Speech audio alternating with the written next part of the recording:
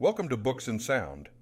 I'm your host, Don Beavers, and this episode contains a digitally remastered theatrical presentation of one of the great works of literature. Please remember to subscribe so that you can enjoy new episodes as they are released. This podcast is provided free and offered without commercial interruption. If you enjoy the episode, please leave us a positive review so that we can grow the podcast. Enjoy. The makers of Campbell Soups present The Campbell Playhouse.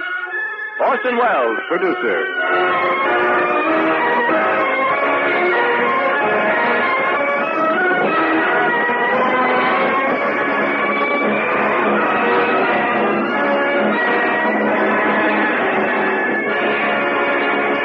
Good evening, this is Orson Welles. Tonight I present you Miss Helen Hayes in Victoria, Regina. And of course, this is my proudest moment since I've been producing these broadcasts. For tonight, the Campbell Playhouse brings you, for the first time on the air, the American theater's foremost success in this decade, and in it, one of the truly great performances of our time. Hundreds of thousands of you have seen Miss Hayes as Victoria in your playhouses all over this continent. I know you're with us now. It's our special privilege to bring her to the millions more of you who have no theaters, who have radios. I hope we're worthy of the privilege. First, a word from Ernest Chappell. I was thinking just last night about a birthday dinner I had at my grandfather's farm years ago when I was a little boy. It was a great event, that visit, a glorious adventure.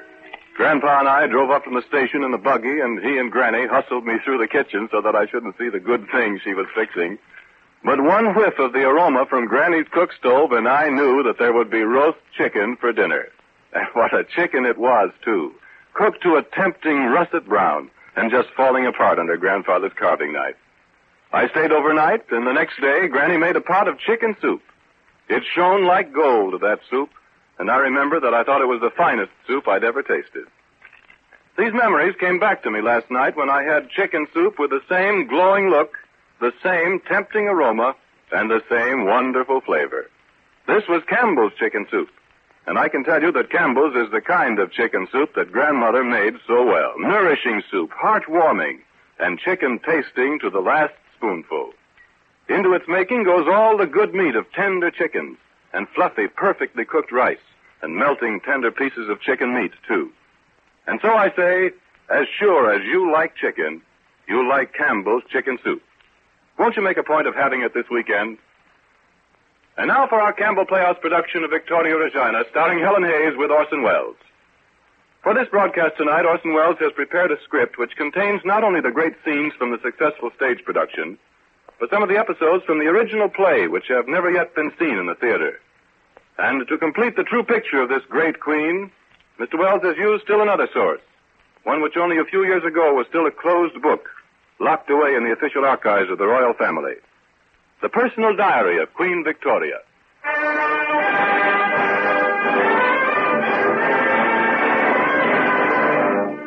Sometimes hard for us to understand now what Victoria meant to Victorians. Most of her subjects had never known another sovereign. And when this Star of England fell out of the skies, the whole firmament was suddenly a little hard to believe. Everything changed, of course. But England and its empire, and indeed the whole world, waited a decent time after her death. For her Imperial Majesty, Victoria, by the grace of God, Queen of the United Kingdom, of Great Britain and Ireland, Defender of the Faith, Empress of India, was moreover, by the grace of God, the absolute monarch of a whole way of life, the defender of a viewpoint, of a dignity that left the world with her. England grew a lot under her reign, as much as she could make it, and changed as little as she could help.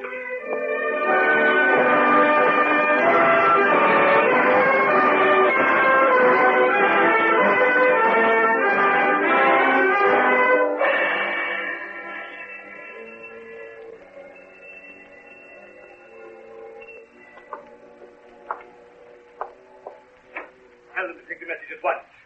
See, the matter is urgent. Yes, my lord. Say His Grace the Archbishop of Canterbury and Lord Melbourne are here to see Her Royal Highness on important business. Yes, my lord. Hurry, man, hurry. Yes, my lord, but I'll have to call the maid first. So then call her, please. Yes, your grace. But the maid's asleep, and I am not supposed to go, and the door actually is locked. I shall have to throw stones up at the window. Isn't there a bell? Yes, my lord. In Her Royal Highness the Duchess's room there is a bell. Then go and ask that it may be rung. Then go to Her Royal Highness the Duchess's room, my lord. Not now. Her Royal Highness the Princess is there. Well, go and do the best you can, only hurry. And say Her Royal Highness must come. Yes, my lord. Good Lord, what a house. So the princess sleeps with the old cat, does she? I beg your pardon? I beg yours, yes. I suppose one oughtn't to say that now. But your grace knows the Duchess has been a difficulty all along. Yes, my lord, we know. Have you not better sit down? We may have to wait, you know. If that man's stone throwing is not good, we may have to wait a long time. So this is how history gets written. This won't get into history, my lord. No, I suppose not. Oh, it's a pity, you know, a pity. I don't know what to think of it. It meaning what? Female on the throne. King would have been so much better. I don't know, my lord. Heirs male of the last generation have not been a conspicuous success. No English king has been a conspicuous success since Edward I. Yet the monarchy has gone on. Yes, it has gone off. His late Majesty was a conspicuous example of it. You wouldn't believe the trouble we sometimes had with him. They say you can make a donkey go by tying a carrot in front of its nose. Well, he was like a donkey with a carrot tied to its tail. Really? Was he just a little, like his father, you know? Mad, eh?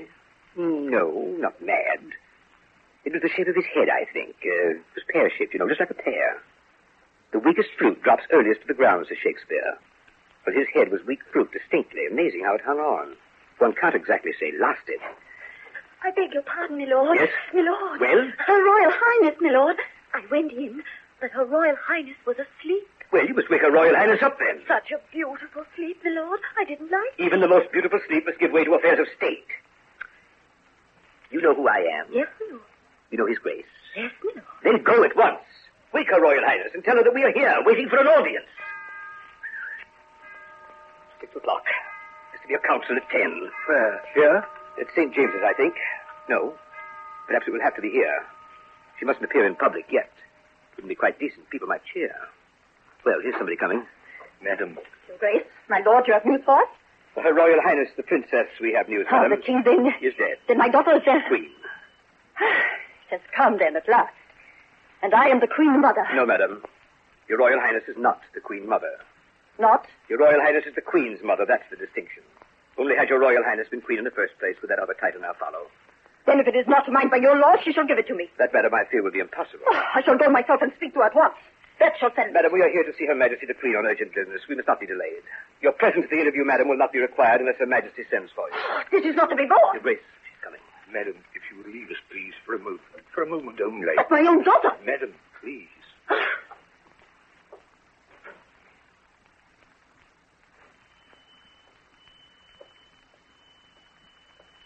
Your Majesty, it is our painful duty to announce to Your Majesty the death of His Majesty King William, following upon which sad event, by right of succession, Your Majesty is now sovereign Queen of the United Kingdom of Great Britain and Ireland, defender of the faith.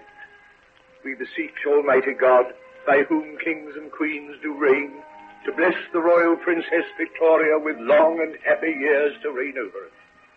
Your Majesty. Your Majesty.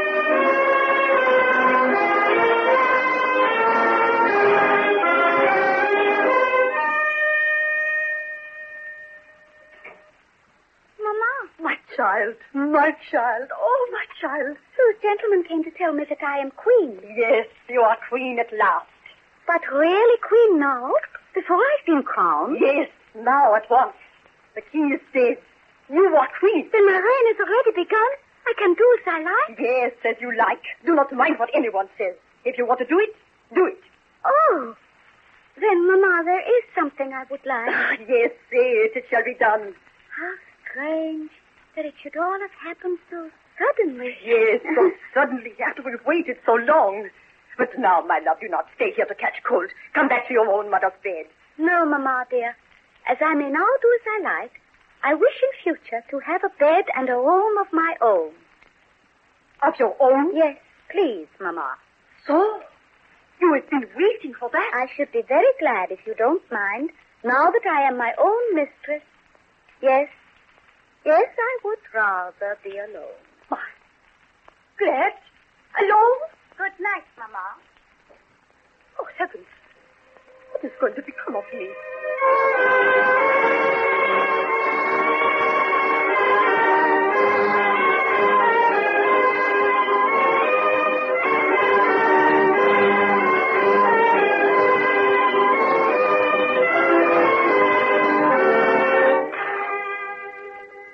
My journal, Thursday, June 20th, 1 p.m. Since it has pleased Providence to place me in this royal station, I shall do my utmost to fulfill my duties towards my country. I am very young, and perhaps in many, though not in all things, inexperienced. But I am sure that there are very few who have more real goodwill and more real desire to do what is fit and right than I have. At 9 came Lord Melbourne, whom I saw in my room, and of course quite alone, as I shall always do all my ministers. He kissed my hand. He was in full dress. I like him very much and feel confidence in him.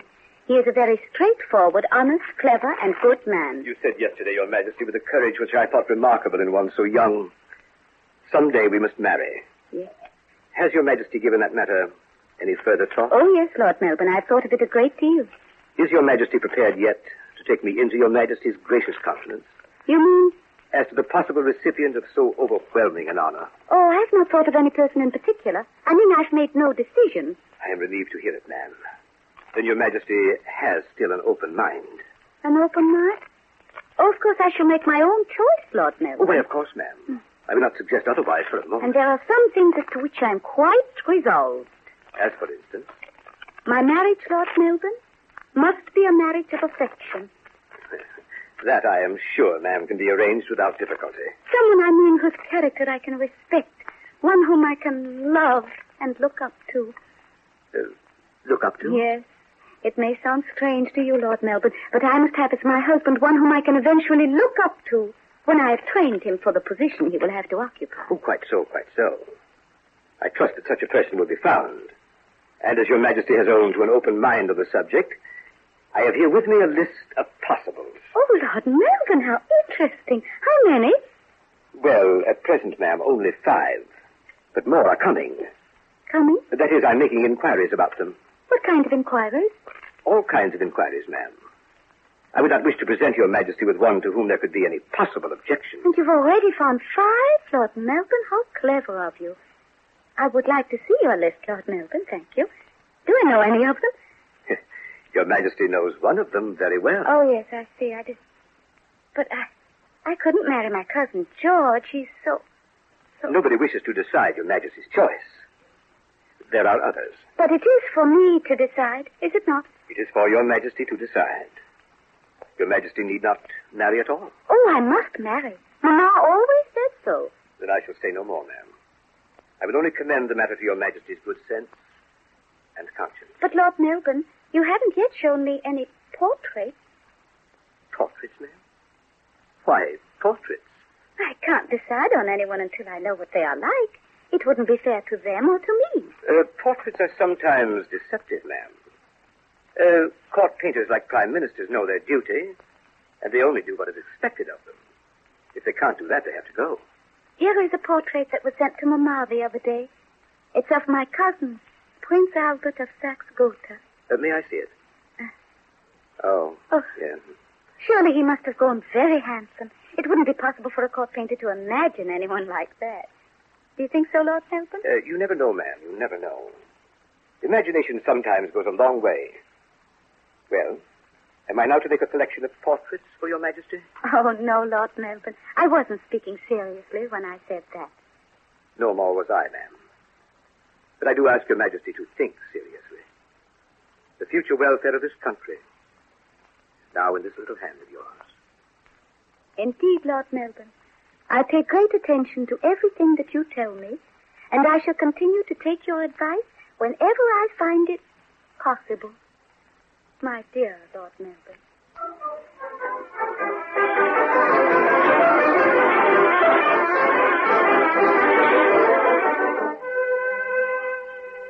Thursday, October 10th, 1839. Today at 7:30, I went to the top of the staircase and received my two dear cousins, Ernst and Albert of Saxe-Gotha, whom I found grown and changed and embellished. It was with some emotion that I beheld Albert, who is beautiful. Friday, October 11th. Albert really is quite charming and so excessively handsome, and such beautiful blue eyes and exquisite nose and such a pretty mouth with delicate mustachios and slight but very slight whiskers. A beautiful figure, broad in shoulder and a fine waist. About 10:30, dancing began. I danced 5 quadrilles. The first with Ernst, the second with dearest Albert, who dances so beautifully, and the third with Lord Henry, and the fourth with Ernst, and the fifth with dearest Albert again. It is quite a pleasure to look at Albert when he gallops and waltzes. He does it so beautifully, holds himself so well with that beautiful figure of his.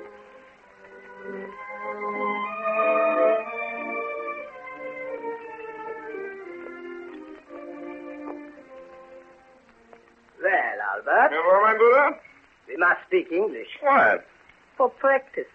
One of us, you or I, will have to always. I suppose. Which of us do you suppose it is going to be? Well, that is not for me to say. The decision will not be ours. But we shall have to say something. One of us, presently. Yes, presently, and only one answer will be possible, You mean that it must be yes? since it cannot possibly be no. You don't seem very happy about it, no? Well, Lance, the English do not like foreigners. Indeed. Oh, they like ruling them. They do that as a favor. Here you or I will only be a puppet kept to breed by. If it is you, are you going to resign yourself to that willingly? If it is to be me, you say. It is time that I speak, Albert. It must be me. Did not Papa tell you? Oh, tell me now what? Well, perhaps he found it more difficult to tell you, I don't know, but this is quite sure. He wishes it shall be me. You? You're sorry? That's why you make me come. Oh, well, she has to choose. Yes, she has to choose, but she has to choose me. Why? It is Papa's wish. He says that there are family reasons. If she asks me, I shall accept. And I must see that my father's wishes are obeyed. If you do not conform to his wishes, I shall have you sent home. Sent home? Yes, at once. You shall be ordered to return.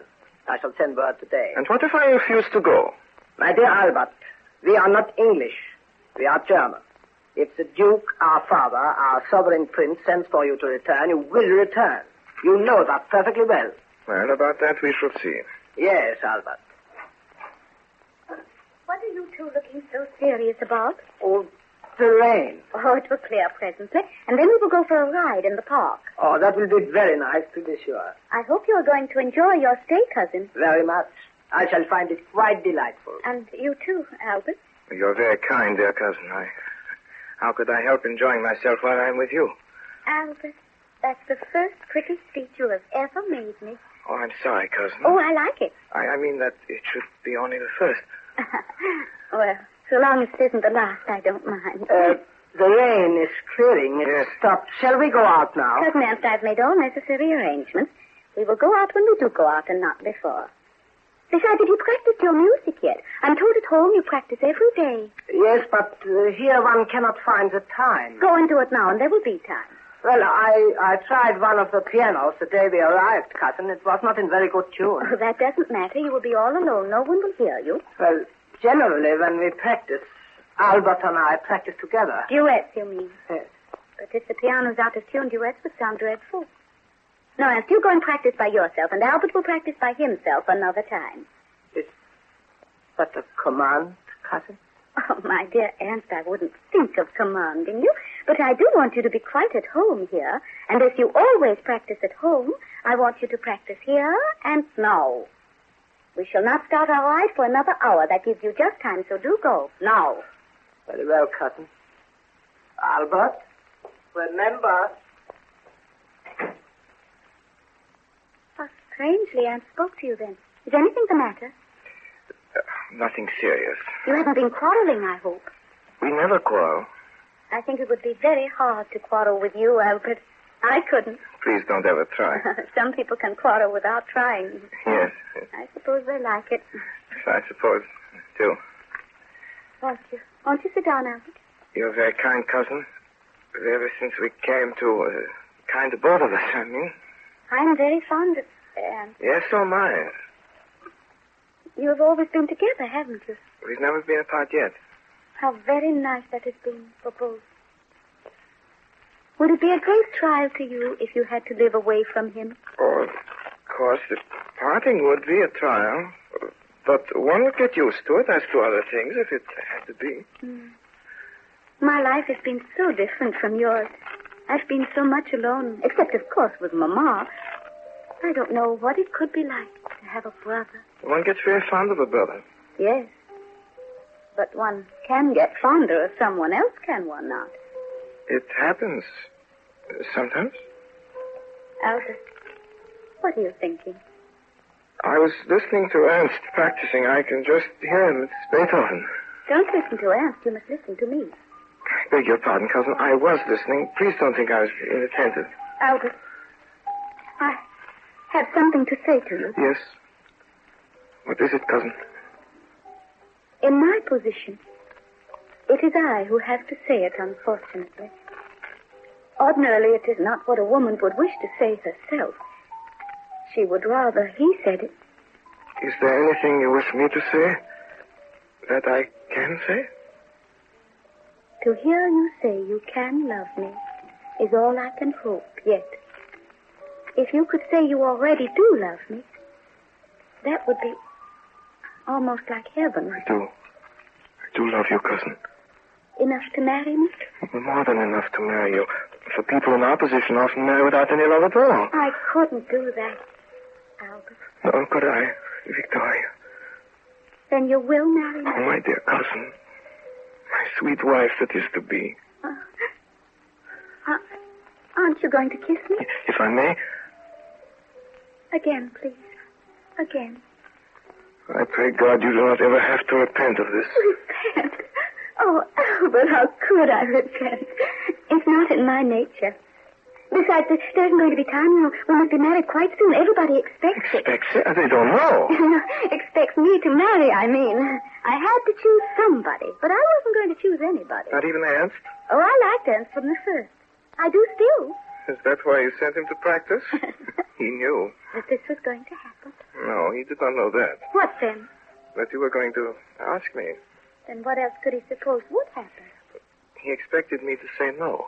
You couldn't say no to a queen, could you, Albert? No, dear. One couldn't say no to a queen. Did you want to? Oh, no, dearest one. All it means is that Ernst will be disappointed. Oh, I see. Oh, poor Ernst. Yes. Well, we must both try to be very nice and kind to him. And now I think it is quite time that we went for our ride. Isn't Ernst to come too? Oh, yes, of course. Then won't you send and say he may stop practicing? It hasn't taken an hour, you know. I think he has stopped. Nor has he either, for here he is. Yes, cousin. Are you ready to come riding out? Quite, if you are, cousin. Oh, yes, we are quite ready now. Everything has been settled. Tell him, Albert. Ernst? You told me to remember. I forgot.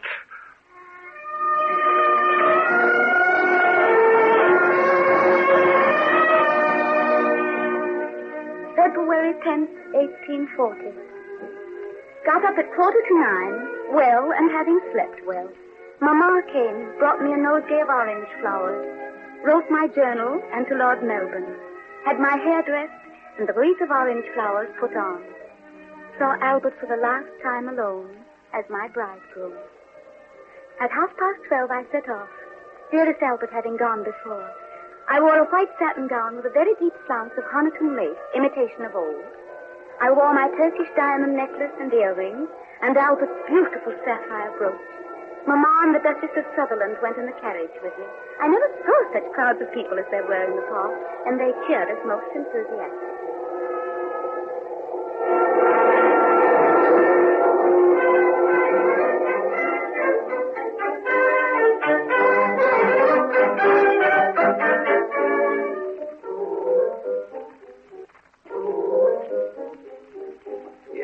Shaving water, Your Highness. That will do. I shaved myself this morning, and I want your ring. Yes, Your Highness.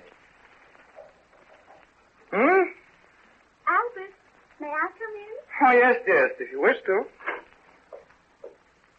What are you doing? Shaving? Oh, how exciting. May I stay and watch you? If it would interest you, Weibchen. Oh, cool.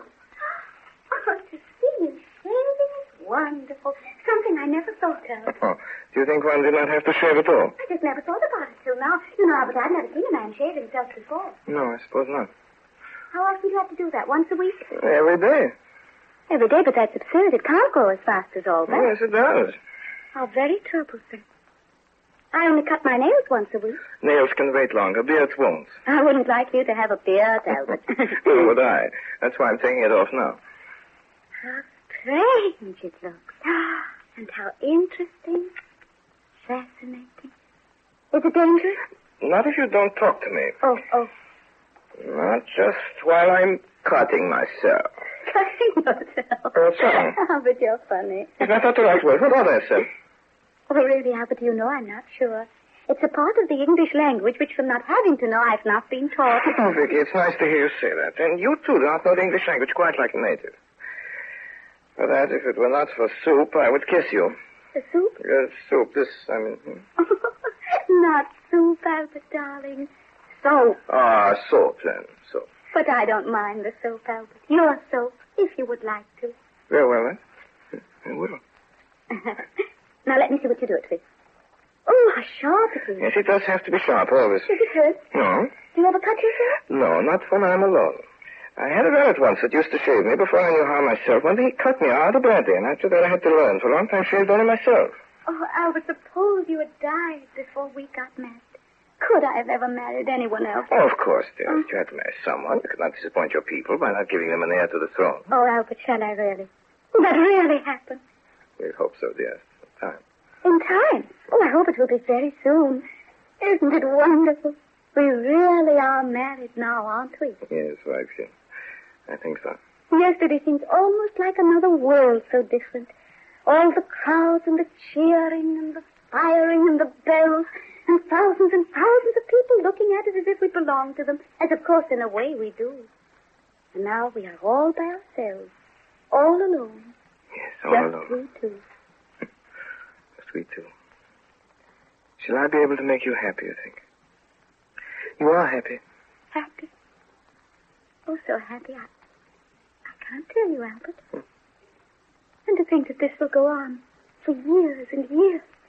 It's like heaven. Well, no, Vicky, not just like this. That is not possible. It's not human nature. But I shall never love you less than I do now, Albert. No, dearest, perhaps not. But you will be less excited about it, less romantic, perhaps. No. I shall have become less strange to you. We love each other, but we are still both rather strangers. We have to learn each other's characters and ways. That will take time.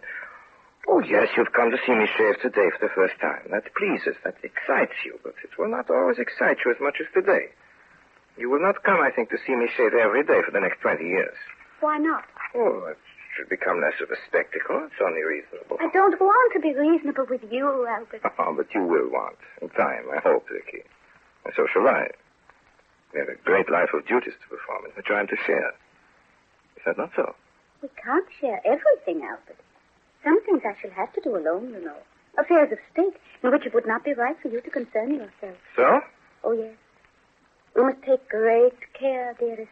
The English are jealous, and to them you are still a foreigner. And to you? To me, you are everything.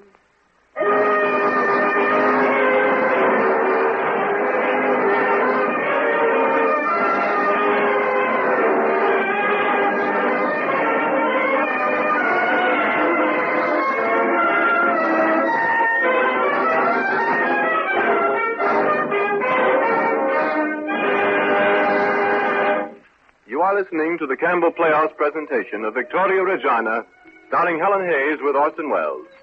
This is the Columbia Broadcasting System.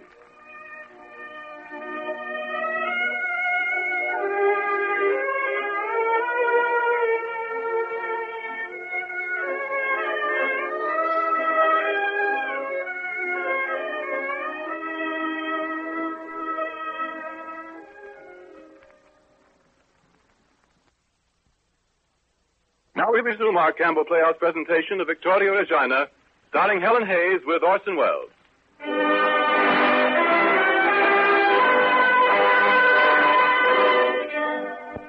May 6th, 1840. My dearest angel, Albert, is indeed a great comfort to me. He takes the greatest interest in what goes on, feeling with and for me. We talk much together, and his judgment is always good. Vicky! Ah, here you are, Albert. I was wondering when you would come.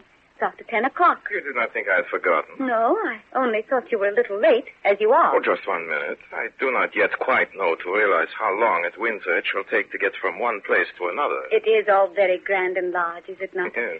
But that is what we in our position have to put up with. Wouldn't it be rather nice to make one corner of it for our own? How do you mean our own? It is all ours, Albert. More private, where no one can come but ourselves. I mean, during the day. Where by ourselves you could sing to me, I could play to you and read to you. Yes, Albert, that is just what I should love. I shall have it arranged for.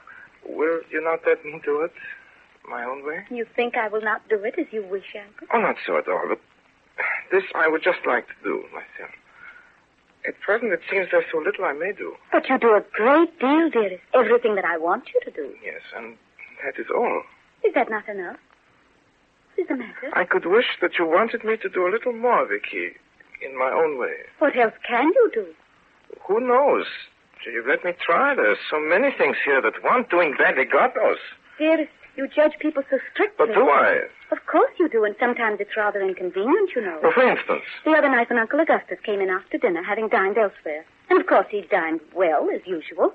And so almost at once you sent one of your gentlemen in your compliments and told him that his carriage was waiting. You wish that I had let him stay? I think you should have come to me before doing anything. Well, why? For permission, that you might have my authority. Oh, no, Vicky, I'm not going to ask permission for everything. Do you mean that? Oh, very much so, I mean it. Albert, is this going to be the first time you've disobeyed me? Perhaps it should have come earlier. It will not be the last. Albert, you forget yourself. Vicky, do you wish that I had let Uncle Augustus stay? Well, Albert, after all, he is an old man. We can't expect to alter him now. Even your uncle should be made to respect you. But they do, I'm sure. It was not respectful for him to come as he came the other night. It would not have been had he realized, had he known. How drunk he was. Albert, he is my uncle. Please don't use such a common expression about one of us. Is it too common, that word said in English? Forgive me, I will say it in German. No, Albert. Till you know it better, you must, please, still speak in English. And it's the same about English ways and customs. You must get to know them better and be more like the rest of us. You wish me to become English? Why, of course. I am English, so my husband must be English, too. That one should have begun earlier. I married you as soon as ever I could, Albert. Oh, why, so long as you do not repent. You are happy, Albert. I will be more than happy so long as, serving you, I'm able to make a life worth living. But you must let me serve you, not feel myself useless. Useless? Sometimes I feel that I'm put, not quite in a corner, but on the shelf, just a little. Who does that? You, my dear. I? Oh, I worship you, Albert. Too much. Let me come down to earth a little now and then. Give my hands and brains something to do so that I may be able to respect myself. Am I only your plaything? Am I never to help or advise you? Never. From your life's work, am I always to be shut out? But you do help me so much. Well, let me help you now. How? Let me see some of those papers you spent so long over. Oh. I could read them for you, make a few notes. That would save you time. Oh, but I must see everything myself. That is what I am here for. Cannot you rely upon me a little? Albert, dearest, you distress me. In every way that is possible, I do rely on you. And in everything that I have had to decide for you, I've only done it for your own good. Yes, you even choose my secretary for me. Well, of course, Albert. How could you know, coming here, a stranger who would be the best? Who reports to you regularly, I believe. Surely you don't mind my knowing. I would prefer to tell you myself what I do. In future, I mean to. Of course. I always wish to hear everything. Yes. The other day I made an engagement. You canceled it. Yes, you wish Albert. to hear everything. I had a very good reason for doing so. You see? Not only do you not give me your confidence, but you have me watched. Tomorrow I'm going to choose another secretary for myself. Albert, you are making a great mistake. I am repairing a great mistake. I ought to have done this before. You are not to do it, Albert. I say you are not to do it. Then for the present, I leave you. Where are you going? In here, to my own room. To write my own letters. Oh! Open the door! Albert! Open the door! Who is that speaking? speaking. Her Majesty, the Queen. Her Majesty the Queen must wait.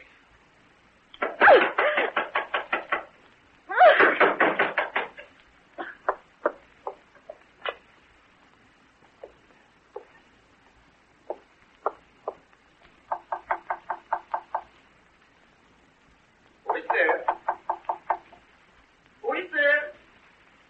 Your wife, Albert? Your poor, unhappy little wife. Oh, Albert. Albert. Albert. Oh, shush, wife. Don't cry. Don't cry. It's all right. It's all right.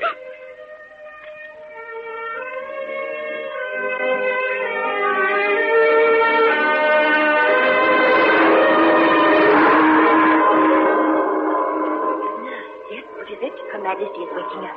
At least I think so. Then go along and get Her Majesty's breakfast, quick and sharp. Is Your Majesty awake? Yes, nurse. I'm awake. At least I'm going to be. What time is it? 6 o'clock, Your Majesty. Morning? Yes, Your Majesty, it's morning now. Your Majesty has had 6 hours good sleep, and you'll have another after Your Majesty has had her breakfast. I don't think I want any breakfast, not yet. No, Your Majesty, but your breakfast wants you. Not till I've seen the prince, I mean. Your Majesty can't see His Royal Highness the Prince till you've had your breakfast. No, it's the doctor's orders. Then let me have it at once. Why, here it is. Bring it in, nurse, and put it down. What's that? That's what we call a feeding cup, Your Majesty. It's the same one Her Royal Highness the Duchess had when Your Majesty was born. Oh, dear. Yes, the same one. Does Your Majesty hear the bells ringing? What are they ringing for? What for? Why, for the princess, to be sure. The princess? Oh, yes, of course. Oh, I do so want to see the prince. Nurse, go and say that His Royal Highness can come now. There. Now I've sent word. His Royal Highness will be here in another minute. Tidy me, nurse, tidy me. How do I look? Your Majesty looks very nice indeed. Just a little pale, but that's to be expected. Let me look at myself. Oh, nurse, I look dreadful. You don't, Ma'am. You look sweet and like a mother. How's baby? Oh, she's all right. Your Majesty needn't worry about her. She's having a 24-hour sleep and having it well. 24 hours sleep? Impossible. No, Your Majesty. It's what babies always have to do when they first come, to get over the shock. The shock of what? Of being born, Your Majesty. It's hard treatment they get sometimes, poor wee things. Did she have very hard treatment? No. Your Majesty treated her beautifully, like as if she'd been the mother of 12. Oh. Now, you must lie still and not talk till His Royal Highness the Prince comes. When he does come, nurse, you must go. Go, Your Majesty? Yes, I wish to see him alone. But I mustn't go, Your Majesty. It's doctor's orders. This is Queen's orders. You will do as I tell you. Well, I've never done such a thing before, but if Your Majesty really means it... I really mean it, nurse. Well, here His Highness is, then. Mrs. Nurse, how long may I stay? Only 5 minutes, Your Royal Highness, please. Very well. Weibchen, liebes kleines Frau, wie gehst du? Oh, Albert, darling, have I disappointed you? Disappointed me, but how? Why, Weibchen? That it wasn't a boy? You wished it to be a boy. Albert, of course. How could one have wished anything else for an heir to the throne? The heir to a throne must be a boy, if possible. Vicky, if I did not know that this always to be, for if you had been your brother instead of yourself, this would not happen. This? I mean that I should not have then married you. Then you're not disappointed. Oh, there's plenty of time. Vicky may yet be a mother of 12. That's what Nurse said. Oh, did she? Well, let's hope that she was right. Oh, no, Albert, I don't want to have 12, not quite. You see, it would be such an interruption to my being queen. Yes, I suppose, but while that was so, I could be looking after things for you, perhaps, no? No, Albert, that would never do. My people wouldn't like it. So? No, 2 or 3 will be quite enough, I think. Perhaps I wouldn't mind 4 in time. So you really don't mind? Oh, how good you are to me. I was so afraid I hadn't quite done my duty. Well, Vicky, if it's anyone's fault, it is my fault, too. Oh, no, Albert, no. The father has nothing to do with whether it's a boy or a girl. Oh, indeed. You seem to be very learned on the subject, Vicky. You surprised me. I thought it was something nobody knew anything about. Oh, yes, I'm quite sure of it. I've thought so much about it, you see, lately. So I know. Vicky, it's time I went. Nurse told me it was only 5 minutes I was to be here. Nurse told you? Yes, and she was quite right. It was doctor's orders, and when doctors order, kings and queens must obey. Oh. So now for a little goodbye. Kiss me again. Again. No, not again. You must not so excite yourself. Goodbye. Albert. Bye. Have I been more than 5 minutes, nurse? No?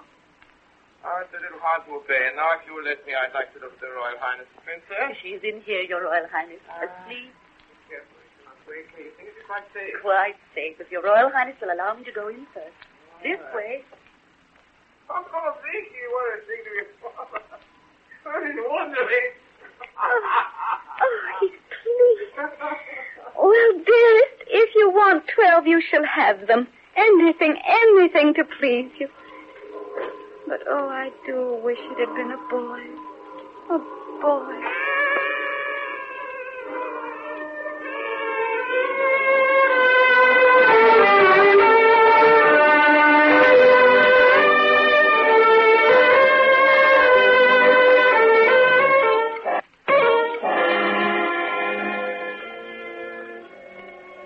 Downing Street, 9th of January, 1862. Viscount Palmerston presents his humble duty to Your Majesty and begs to state that the Cabinet, at its meeting this afternoon, considered Mr. Seward's note announcing the refusal of the federal government of the United States to release Your Majesty's subjects, Messrs. Slidell and Mason. After long deliberation, the Cabinet then decided to send an ultimatum to the American government, informing them that unless immediate compliance is made with the wishes of Your Majesty's government... This looks very serious indeed, General Gray. Where's the messenger from the Foreign Office? He's gone, Your Majesty. Gone? Without waiting? He waited for an hour, ma'am, so I'm told. An hour? He should have waited all day if necessary. Messengers from my other ministers know that they have to wait. Why do not Foreign Office messengers wait too? Cannot one of Your Majesty's messengers go, ma'am? The matter being so urgent? Yes, he must, of course. Tell one of them to be ready to start instantly. Yes, Your Majesty. Albert. Yes, Vicky? Sent for me? Oh, Albert, why did you wait to change? I've been so wanting you. It's after 4. My uniform is wet, so, my dear. I was feeling very cold. You're cold still, dearest. Your hand is like ice. Oh, why did you go to Sandhurst in such weather when I begged you not to, my dear. What's the matter? It's about that trouble with America. They're having taken the Confederate envoys off one of our ships. And most wrong it was of them, you know. This is the dispatch Lord Russell is sending to our ambassador in Washington about it. He wants it to go tonight. Is the messenger waiting? No. He's gone. Gone? Oh, that's what it's now to expect, I suppose. Yes, it's that Palmerston again. Troublesome man. Albert, read it quickly. I want to know what you think about it. This means war. Oh, I was afraid so. How foolish of them not to give in. For they must know they are in the wrong. And everything that Lord Palmerston says there is true, is it not? Quite. It won't do. But, Albert, as we are in the right, what else can we do? Alter a few words. Say it, but say it differently. Often it's just the way a thing is said that decides whether it shall be peace or war. It's the same when two people quarreled. You and I might often have quarreled. But we said the same thing that we did say differently. But we could always beat America now, Albert. So. What if we were fighting someone else, Vicky? And America chose her time then? No. That is what these patriots never think about. It is always this time we are right, and we shall do what we like. Oh, what fools their patriotism makes clever men to be. And Palmerston, the cleverest fool of them all. When he dies, they would say of this man, oh, yes, he had his faults, but he always upheld the honor of his country. When they say honor, they mean pride. For honor means that you are too proud to do wrong. But pride means that you will not own that you have done wrong at all. That's the difference. Then what are we going to do, Albert? We're going to alter this dispatch now, Vicky. Sit down at once and write. Say that this dispatch is not to go till he has heard from you, and your messenger must go now at once and must see Lord Palmerston himself. This will take me more time, but you write your letter at once. Yes, I am, Albert. And now will you leave me alone, my dear, while I draft this letter to America for you? Yes, Albert, dear.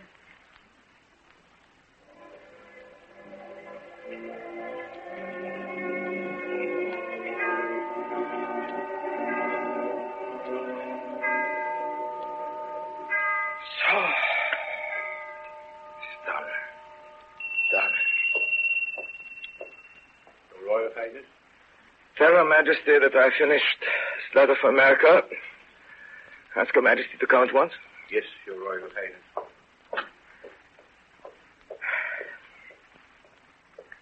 Albert. Oh, what's the matter, Albert? Are you ill? I've done. Read it, Ricky. If you approve, send it. Yes. Of course. Oh, I do.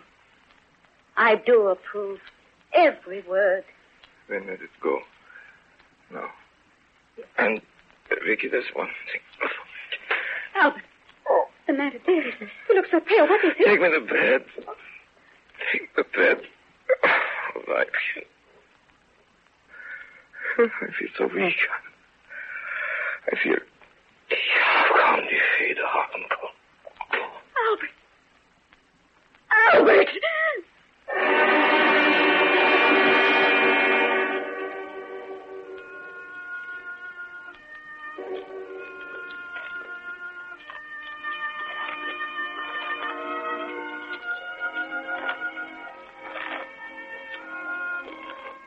To lose one's partner in life is like losing half of one's body and soul, torn forcibly away. But to a queen, to a poor, helpless woman, it is not that only. It is the stay, support, and comfort which is lost. To the queen, it is like death in life. Great and small, nothing was done without his loving advice and help. And she feels alone in the wide world.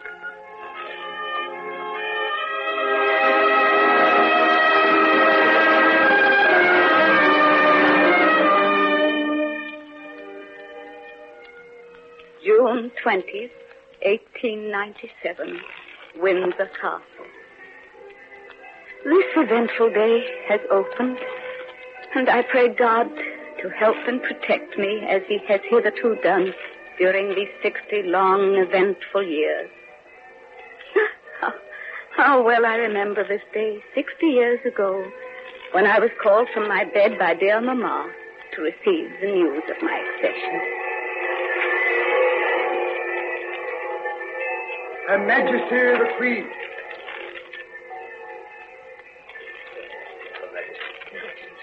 Congratulations, Your Majesty. Thank you, Mamma, dear. How are you? I'm very tired, but very happy. Oh, to think now that it is all over. I'm so glad that I had the strength for it. And the courage, Mamma, dear. You were quite wonderful, Mamma. Thank you, dear. Thank you. Now, Mamma, I think you had better take a glass of wine. It will do you good. Oh, certainly. And may we also drink to your good health, Mamma. Oh, yes, certainly. Please, all of you. But last, Your Majesty. What is it? Champagne, Mamma. No. I will have sherry. Yes, Your Majesty. How long did the procession take? Nearly 3 hours, Mamma. Oh, dear me. And it seems like yesterday and tomorrow almost. 3 hours. Your Imperial and Royal Highnesses, I have great pleasure in asking you to drink to the health of Her Majesty the Queen. May she continue long in health and prosperity to enjoy the love of her children and her people. Her Majesty the Queen. Thank you. Won't you go and rest now, Mamma? No, I won't. That cheering that I heard means that my dear people are expecting to see me again. I must try not to disappoint them. It would be nice if you could, Mamma. You think you can? Oh, yes. But I shall have to go as I am, I can't get up. Can't get up. Oh, have the windows opened. Now, will you, Bertie, and some of the others go out and let them know that I'm coming? No, not too many, just a few. Yes, Mamma. Very well, now. Lift me up, please. There. That is enough. Low enough. Close the window. It is very gratifying, to find after all these years that they do appreciate all that I have tried to do for them, for their good, and for this dear country of ours. We've been so near together today, they and I. All my dear people of England and Scotland and Wales and Ireland, and the dear colonies and India. From all over the world I have had messages, you know. Such love and such devotion is most extraordinary. Bertie, will you tell Mr. Chamberlain how very much I approve all the arrangements he has made for the proper representation of all parts of my empire in the procession. Everything was in perfect order. It was very gratifying, very. I'm so happy. Oh, Bertie, as we were coming back, you were in front, and I don't think you saw this. It was just at Hyde Park Corner. There was a great crowd there, you know, and a lot of rough-looking men. Of course, it ought never to have happened, but it didn't matter, really. Broke right through the lines of the police and the troops guarding the route, and they ran along beside the carriage, shouting and cheering me, and I heard them say, "Go it, old girl, you've done it well." Of course, they're very unsuitable words, but very gratifying. And oh, I hope it's true. I hope it's true. Hearts, they are still cheering. Oh, Albert, if only you could have been here.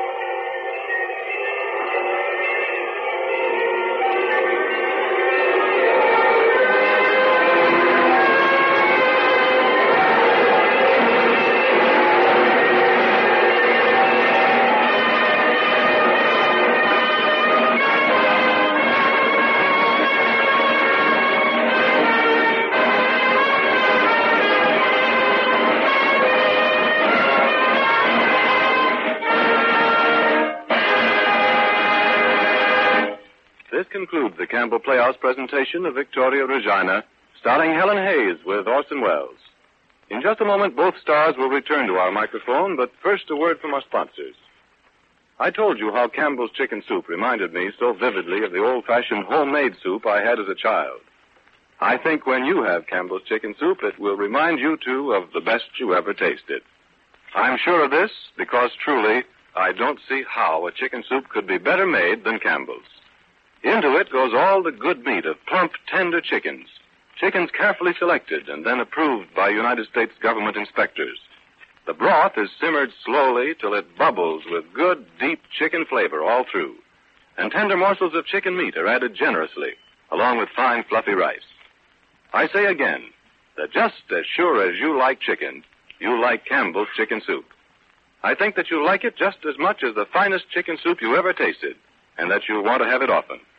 That's why I do urge you to try it soon, to plan on having Campbell's chicken soup this very weekend.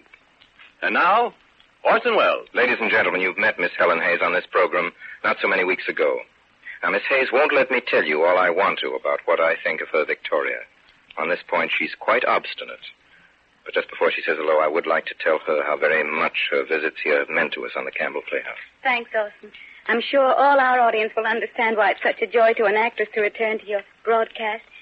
You've done a great deal for radio on the Campbell Playhouse.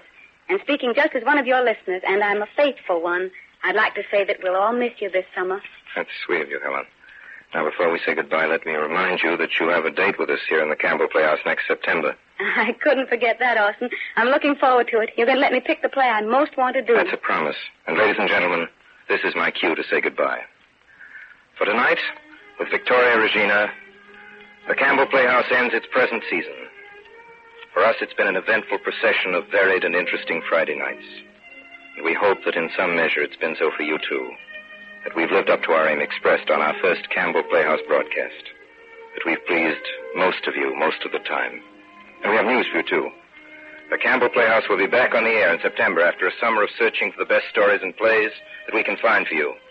So until then, until September, our sponsors, the makers of Campbell Soups, and all of us here in the Campbell Playhouse remain, as always, obediently yours. Tonight's broadcast of Victoria Regina, starring Helen Hayes with Orson Welles, concludes this present season of the Campbell Playhouse. Beginning in September, the Campbell Playhouse, Orson Welles producer, will bring you a new series of great dramatic presentations with a long list of celebrated guest stars. In the meantime, our good friend Raymond Page, who played for us so many years, brings his latest program, 99 Men and a Girl, brings it to you at this same time next Friday. If you have enjoyed our Campbell Playhouse presentations, won't you tell your grocer so when you order Campbell's Chicken Soup? This is Ernest Chappell saying thank you and good night. This is the Columbia Broadcasting System.